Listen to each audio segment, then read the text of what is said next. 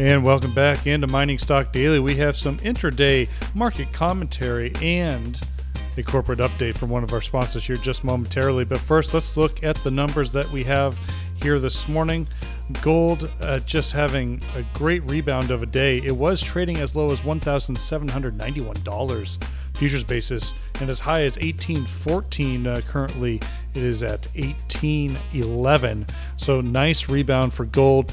Silver, even though it's in the red, still back in the green at just down about 30 cents or 1.5%. The miners, per the GDX, up 2.5% today, off really a hard day yesterday. GDXJ up another 2.5% today. But we're also looking at copper. Copper having a great week, putting together a nice round of green candles for us. Now currently trading at $2.92. So gold and copper having an excellent day, and a company with news out this morning that we headlined in the news briefing has both of those in the name. That's Western Copper and Gold. Happy to be joined by CEO Paul Wessels once again. Paul, always a pleasure to have you, and excellent day for Western Copper and Gold. Great news out. Well, yeah, thanks for having me, Trevor. It's always a pleasure to come on your show. Yeah, it's exciting to have some great news, and we issued today our updated resource, and it's the first updated resource that we've issued in basically 10 years, which is hard to believe.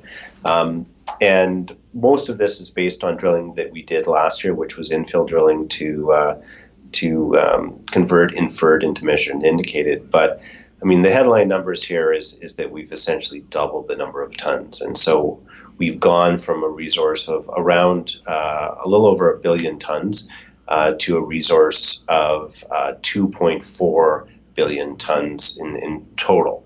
So, I mean, a significant change. And, you know, with a 2 billion ton resource, we're now, you know, a multi-decade mine that we potentially have up with the Casino project. Yeah, I mean, looking at these numbers from both gold and copper, I mean, gold increased your M&I to 14.5 million ounces plus 6.5 million ounces of inferred. And that's just the gold here, Paul. I mean, copper increased to 7.6 billion pounds of measured and indicated and 3.3 billion pounds of inferred.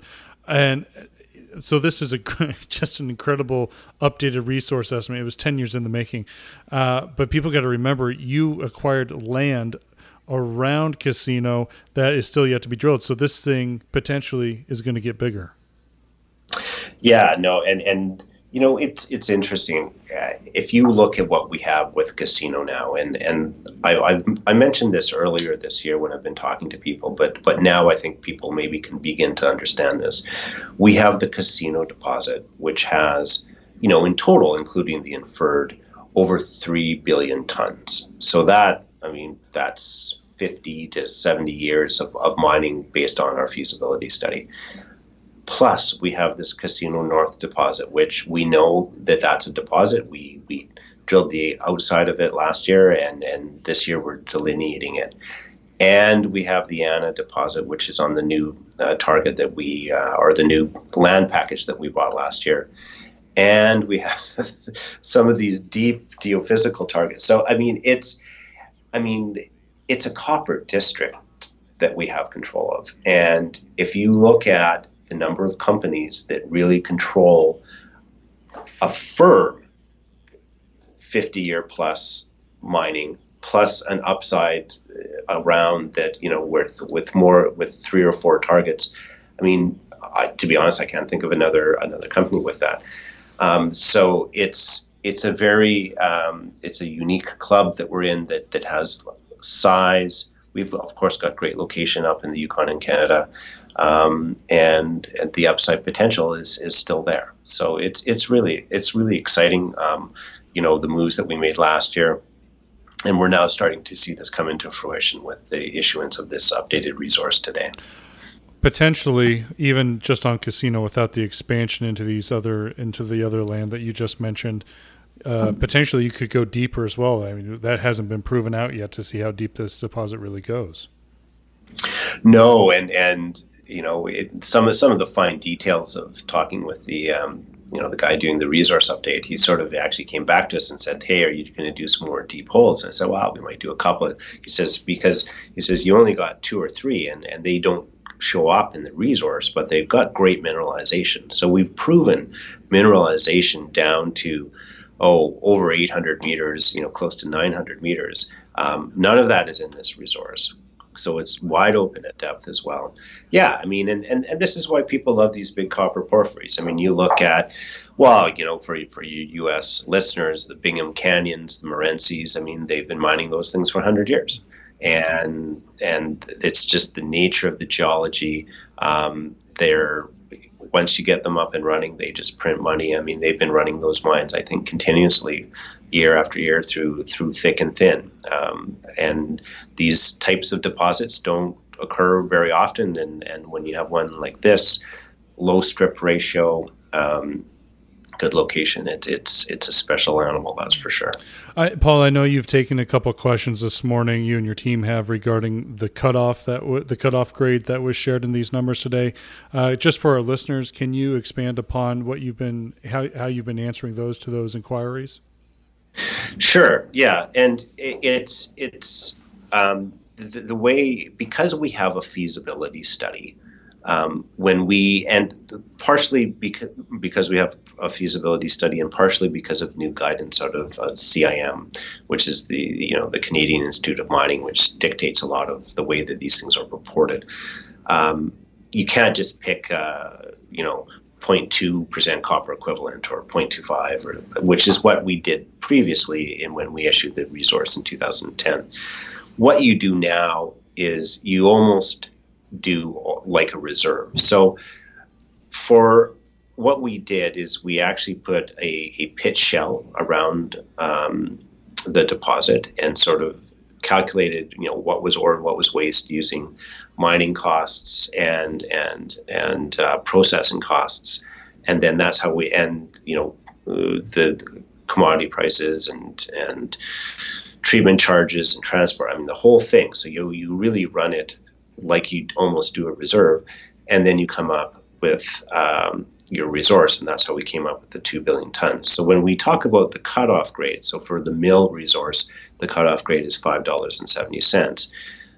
That is the mill operating cost that's sort of been escalated. So if you go back to our feasibility study, in our feasibility study, the operating cost, which is the mill cost plus the G&A, was about $5.40 ish. So now that's escalated up to $5.70. So we've actually used more conservative numbers than we used in the feasibility study. Keep in mind, the feasibility study came up with a reserve of 1 billion tons, and now we're coming up with 2 billion tons. So we've it's a different way of calculating it. It's more robust. People should look at it and say this is a better estimate than what was done before. And it really sort of suggests that everything that I'm reporting here is mineable and will end up being more.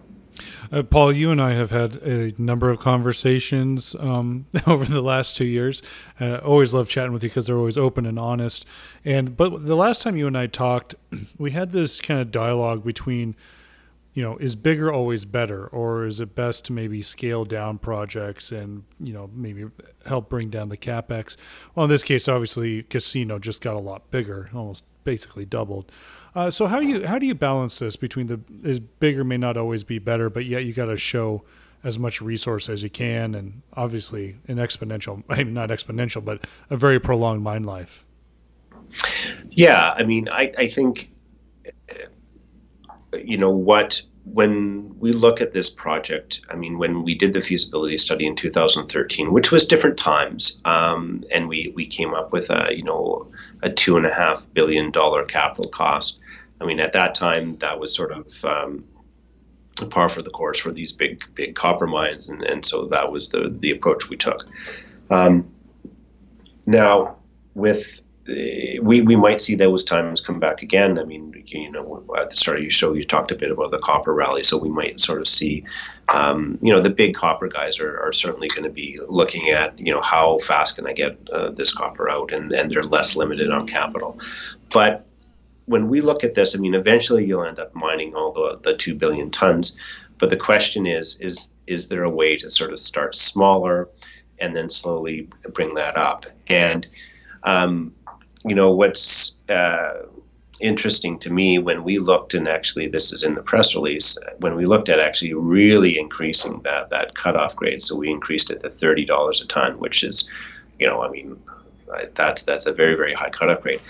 You still have 330 million tons, and now you're at a grade of 0.7, so quite a high grade of copper equivalent. So it suggests that there certainly is a higher grade starting project that you could do, so you could get in there for a lower capital cost.